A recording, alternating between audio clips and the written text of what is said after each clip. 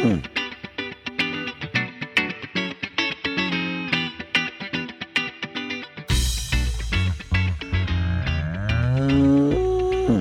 to the Moos Room, everybody. The OG3 is here, and we have a guest. First time in a long time. Unfortunately, she's not from Minnesota. She's from Iowa State. Jenn Bentley is with us. Jenn, thanks for being here today. Well, thanks for having me on, and don't hold that against me. Living in Iowa, I am pretty close to the Minnesota border there. I'm a dairy field specialist housed in Winnesheet County, so not far from you guys there in Minnesota. Well, Jenn is a calf expert, and I'm going to throw this out there. This might be the first time Bradley's gotten us a guest. First time. I think so. Maybe. You may be right. We are right. You are right. But what a fantastic guest to get. Very good. So Jenn, when Brad suggested we have you on as a guest, I was like, yes, we have to. So I have had the opportunity to work with Jenn for, most of my extension career. We've known each other for quite some time now. It's great to have you on. And yes, she is the calf expert, all things calves. And so excited to dive into that. But first, we have a guest. So you know what that means. It's time for the super secret questions. Jenn, your first question is this. What is your favorite breed of beef cattle? Oh, goodness. You threw me for a loop. I thought you were going to say, what is my favorite dairy breed? I would say, I'm going to say Angus.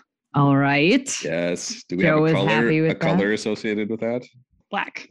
Okay. Well, I will certainly take that because that puts us ahead of Herefords. First time in a while. Black Angus with 9 now. Herefords with 8. Black Baldy with 4. Belted Galloway with 2. Scottish Highlander 2. Red Angus 2. And all with 1. Stabilizer, Gelvie, Brahmin, Keenina, Charlet, Simmental, Nelore, Jersey, Normandy, and Shorthorn. Big victory for Black Angus today. Super secret question number 2, Jenn, and you'll be happy about this one. What is your favorite breed of dairy cattle? All right. Well, it used to be Brown Swiss because I had Brown Swiss as my 4-H project, FFA project. And then when I started working on some farms that had more Jersey, I really kind of fell in love with Jersey. So I'm starting to be partial to them now. I have to say, you didn't realize you were doing it, Jenn, but that was a really slow burn to get Jersey. And just seeing the suspense on these two guys' faces was really incredible for me. I'm disappointed with the vote for Jersey, but it was. Well, I'm glad to watch it happen. Okay. Jersey is you're my favorite guest. All right. Holstein's at 15, somehow still leading the way. Jersey's at 11, Brown Swiss at 5, Montbéliard at 3, Dutch Belted 2, Normandy 2, and 1 Guernsey named Taffy. I'll continue to get the guests so we get those Jersey numbers up. Yes, thank you. Thank you very much, Bradley. We needed that. I'm really struggling with Holstein's being that far ahead. I don't know why you're so surprised by it, but I'm not, but disappointed. Disappointed. Not mad. I'm just disappointed. Exactly. Way worse, right? Okay. So today, one of the things that we wanted to cover, and it's one of the things that we haven't talked about yet, and I'm surprised we haven't talked about it. And it's this idea of having benchmark data for calves. So in a calf operation, there's all sorts of different things you can keep track of. The first step is actually keeping track of them, which is very helpful. Having these numbers in front of us to say, how is my operation doing? What are some goals for certain things on the farm? And one of the things that we haven't talked about are what are those actual numbers for some of this health data and other things you can keep track of when it comes to calves. Fortunately, Jenn's here to kind of walk us through all of that. And Jenn, when we're talking about diseases and different things that we see with calves, what are the big things that we keep track of, and what are the goals we're trying for in a calf raising operation? Well, I would say, that first 60 days, that's pretty intense for a calf raiser, right? Because there's a lot of things that go on between what are we feeding them, how are we housing them, how are we keeping things clean, and that can all bring a whole host of issues when we talk about disease, all the way from the maternity pen to the calf barn. So, things that we can start to monitor is what are our growth rates looking like in those first 60 days? and what are our treatments and mortality rates are probably the biggest things that, producers are benchmarking themselves against to see where they're at or how their calf program is doing throughout the year is those things. So with weights, this is something that I always get questions on. And, on the beef side, when we're talking purebred and seed stock guys, they're taking weights on newborn calves all the time. Whether or not they're accurate is a whole nother different discussion or reported correctly, all of that. But I feel like it's so hard to get a producer to do that one extra step. It's hard enough to do just one extra thing at birth, tagging even. How do you convince guys that they need to get that weight? That's a good question. Well, I think if you want to look at your overall performance of your calf program, it doesn't have to be every day, every single calf. You have a newborn calf, let's weigh it. You don't have to do that every single time, but maybe it's seasonal. So you pick 4 times a year, you're going to do a set of animals and kind of see where you're at. You take a group of 10 or 12 calves and get those weights on those calves during that time that they're born. 2 months later, do it again, see where you're at. Eventually, you're going to build yourself kind of a trend line for your own farm. So you'll be able to kind of see what's working seasonally, what's working day to day. And that is a hard thing to get out there and weigh those calves. So it's probably not something that producers are going to look at doing on every single calf, particularly large herds. But I think it is becoming more mainstream. We are seeing herds implement, a small scale in the barn. So as they bring calves into those calf barns now, they're just walking them right into the scale. And then when they leave the barn, they're doing the same thing. So I think it can become routine. I love that. I think if we could get it to be routine, I would love to see just a weight into the barn. So basically a birth weight and a weight out of the barn, a weaning weight, however you guys want to do it. But I love to see that birth weight and weaning weight because of what we know about average daily gain in that pre-weaning period and how much it affects lifetime performance and how good of a metric it is for our calf raising facility. So I love that. I wish we could get more people to do it. What about weight tapes? How do you feel about weight tapes, and are they worth messing with at all? Well, maybe Brad or Emily would have opinions on this as well. I think they'd probably be fairly variable as far as accuracy. And if you want a real true number, I think you really have to do a scale. Brad, you got an opinion on weight tapes? Oh, everything. Well, actually, we did a study about that once where about 8 of us put all of our data together because we had all weight taped calves and heifers for a long time. And we actually found that the weight tape is actually pretty good. If you don't have a scale, it's probably good enough for managing heifers. So if you don't want to spend a lot of money, weight tapes aren't cheap either. They're $30 or something like that. But you can certainly get by with a weight tape and get pretty close to the correct weight. So if you have a scale, that's good. If you don't, weight tape is second best. I like that. Well, that's good to know. And that's something I didn't know. I just assumed that weight tapes were kind of variable, like Jen said, and it probably depends on who's using it. The same person every time might be kind of nice so that they're using it the same way. Consistency is going to be big. But yeah, that's good to know. Now you got to keep track of that thing. It's a little easier to misplace than a scale. But yeah, if you have one, that'd be great. And I think the key is what Jen said, that you're establishing something for your farm. You're still creating a trend line. It's still a consistent tool if you're using it correctly. So, well, good. I learned something. I didn't know that, Brad. Good. So we've got weights in and out. We got our average daily gain. You talked about mortality. I mean, that's a big one, obviously. No one likes dead calves. They're a big investment and it's going to happen. We know that. So a realistic goal isn't 0, but what is a realistic goal, Jen? Well, if you look at past NOMs, we've come a long ways in our calf mortality. I have the numbers from 1992 NOMs was 10% death loss on farms across the US. 2014 was 6%. So we're getting closer. We ideally would like to have, that less than 2%. So I think we're making great strides in mortality. And a lot of that is because I think we're learning a lot about early life management in the last probably 5-10 years. The importance of colostrum has come a long ways as far as how much and the quality. We've got testing tools now that have really helped us improve that death loss. People are just paying attention to calves more than they ever have, which is hard to do. I mean, and we've talked about it on this podcast before. To be good with calves and to do it really, really well, it's going to be boring, and it's supposed to be boring. Same way, every day, same time, consistent, everything the same. And yeah, that's boring. And some people really don't like working with calves. I'm one of them. I'm not a big fan, but the money talks now. I mean, we have enough information that's the future of your herd. That's money in your pocket if you do it right.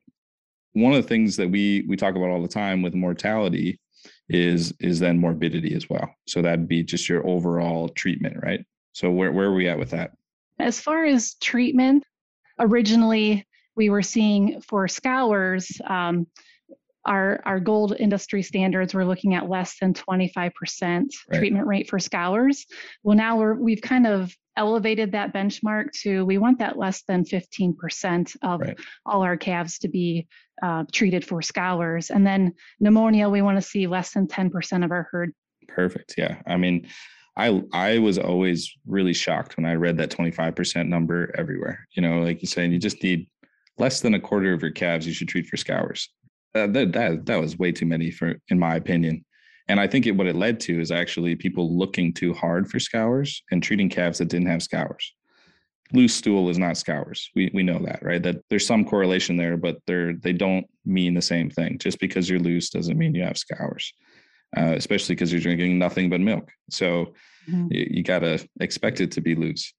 So I was always really surprised by that 25%. And I'm glad that it's now, you're recommending that 15%, because that seems way more realistic to me.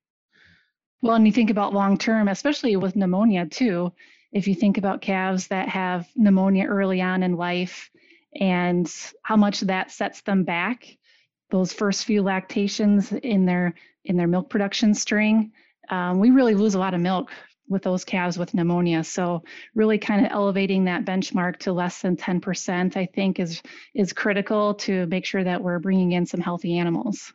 Well, and if there's beef guys listening there too, or maybe they've checked out because it's a dairy episode, but it matters there too. We see the same thing in the feedlot.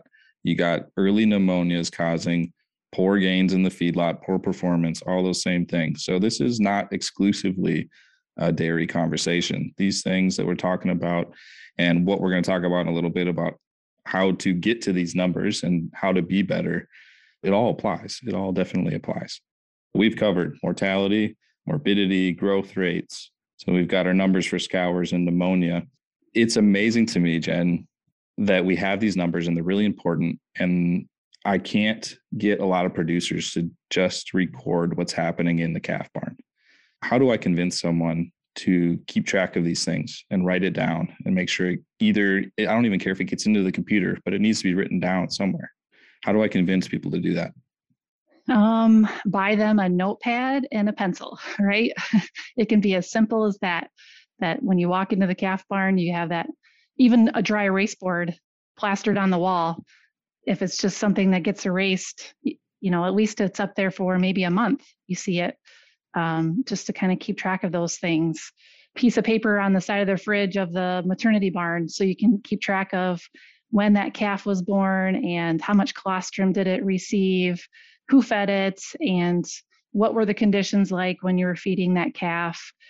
Then you can really, again, start to base some trend lines for your own farm and kind of see where, okay, nighttime feeding, we're not getting colostrum into those calves until after the night feeding is done versus maybe before the start of the night milking. So now those calves are delayed 4, 6, 8 hours before they get colostrum. That's a trend line that can build over time.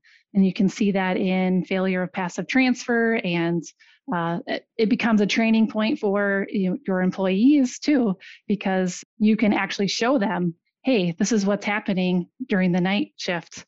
Calves are not getting their colostrum. So this is what's happening to these calves. And I think if producers or their employees can see the information, visibly see it, that makes a huge difference in them wanting to try to improve things on the farm. I think it's great that you mentioned that, Jennifer. I really love the idea of, giving it some visualization so that other people involved can see what's going on. I think that will increase buy-in. And especially if you are a farm that depends a lot on employee labor, especially for calf care or whatever it may be, that's, really essential to making sure, you're holding people accountable. And if there is a problem, you can work with them to solve it. I have a hard time going in and trying to figure out what's wrong if I don't have those records. You can, but your ability to arrive at the correct answer or at least pinpoint where you need to look is so difficult when you don't have the records. So when you're on farm and you're looking at what's going on, you're almost guessing if you don't have the records there to back up what you're thinking, which is fine. Sometimes you can guess right, but you're so much better off in getting things narrowed down and improving and knowing what's going on if we have those records in place. So it's such a great logic puzzle to figure out how it's going to get done. Whiteboards, I think, are a huge piece of it. It helps a lot. A notebook just out in the barn works great. I've seen flashcards assigned to, or little 3x5 note cards assigned to each calf. That works pretty well as well. It's just such an important thing. If you're not doing it now, you really, really need to just get started. That's the very first step in all of this, and improving your operation for your calves is making sure you have those records written down somewhere. We can't avoid it. We've said colostrum 50 times now. We got to talk about it. Colostrum, number one thing we can do, number one predictor of lifetime performance is getting good colostrum into these calves. So let's walk through those 4 cues of colostrum, Jen. And before we get started with that, I think going back to some of that NOMS information about, calf mortality, and I like to use the term survivability now versus mortality. Let's look at how many calves are surviving, but we've improved because of our colostrum management. And I think we're going to see another jump in improvement in treatment rates because we are going to take that next step with our colostrum and making sure we get even more IgGs into those calves.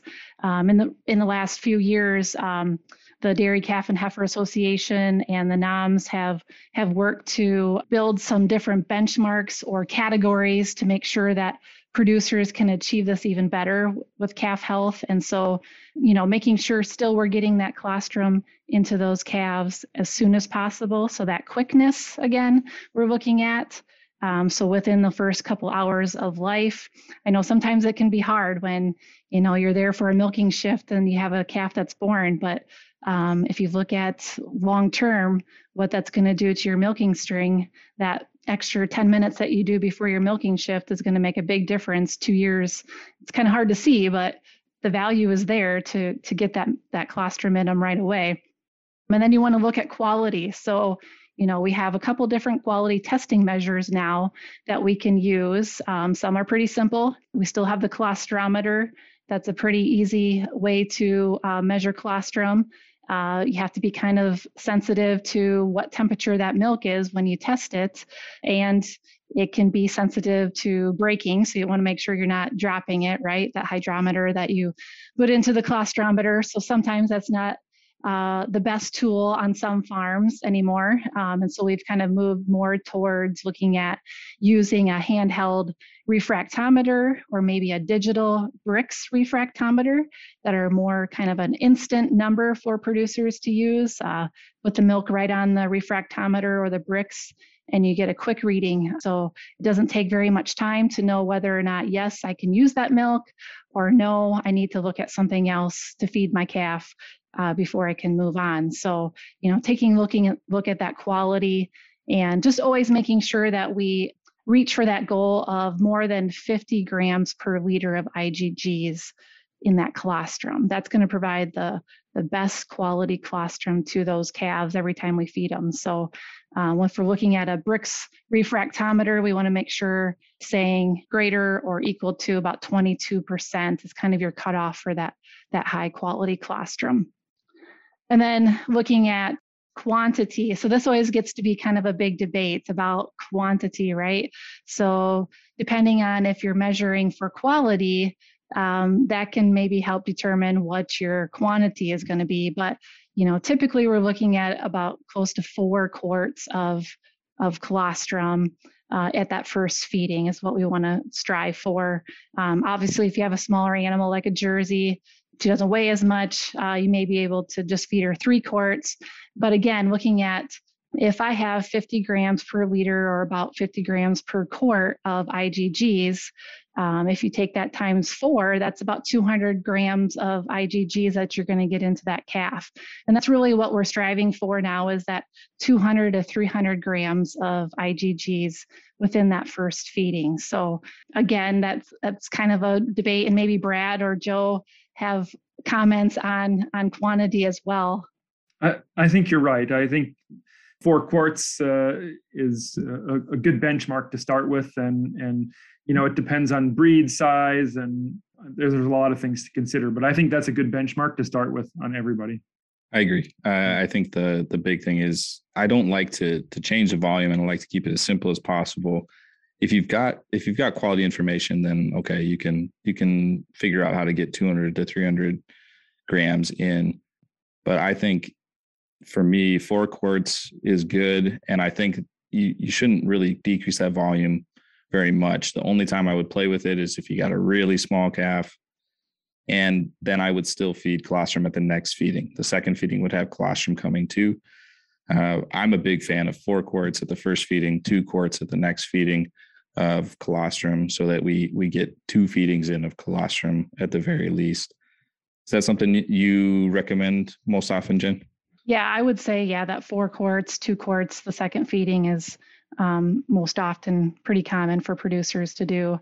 And then, your other cue is the squeaky clean. That's kind of been introduced here in the last few years, is making sure we have clean colostrum that we're feeding our calf, because we're really kind of defeating the purpose if we feed dirty colostrum to our calf, right?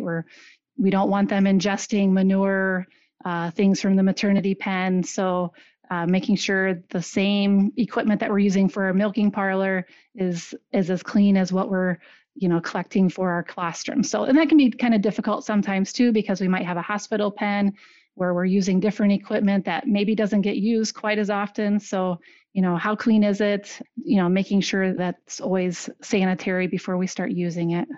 So one of the things in reading through some of the things you've written, Jen, that I was very surprised about, because I'm told all the time by farmers that we collect clean, we don't need to pasteurize, we don't need to do any of these things because we're just clean and we're good, is how often when you were sampling that, and in the data it shows that it's not clean and people are not collecting it clean. And that was really surprising to me. I mean, it was amazing how many samples came back really, really, really contaminated. Yeah, there was a study a few years ago with Iowa State University, and actually this was kind of a nationwide study on colostrum samples, and the combination of cleanliness and the quality of the milk was only about 40% of the samples came back that they were clean and that they were of high quality. So that leaves a wide open window that where's that other 60%, low quality or dirty milk that we're using on those calves. There's a lot of room for improvement. So we'll call it an opportunity. That's what we'll call it. And I think that's what Jen's talking about, is that we can improve our calves even more if we can get those numbers improved as well. We talked about colostrum. That's the best thing you can do for these calves overall. If you're not making sure that's right, the rest of it is so much less important. You got to get that right first. Let's stay on that management trend and say, okay, what else should I be doing in my calf barn for these calves to really make sure that they succeed? What's up, everybody? This is Dr. Joe Armstrong. We had way too much to cover when we talked to Jen, and we're going to be back next week to finish this conversation. Lots more about what you need to do in your calf barn to be successful, and then we'll get into what Bradley really wanted to talk about, which was automatic calf feeders. We'll get some info from him and from Jen on what to do there to be successful as well. As always, if you have comments, questions, scathing rebuttals, send them to the Moosroom at umn.edu. That's TheMoosroom@umn.edu. Catch us on Twitter at UMN Moosroom and at UMN Farm Safety. Catch Bradley on Instagram at UMN WCROC Dairy. Thank you for listening, everybody. We'll catch you next week.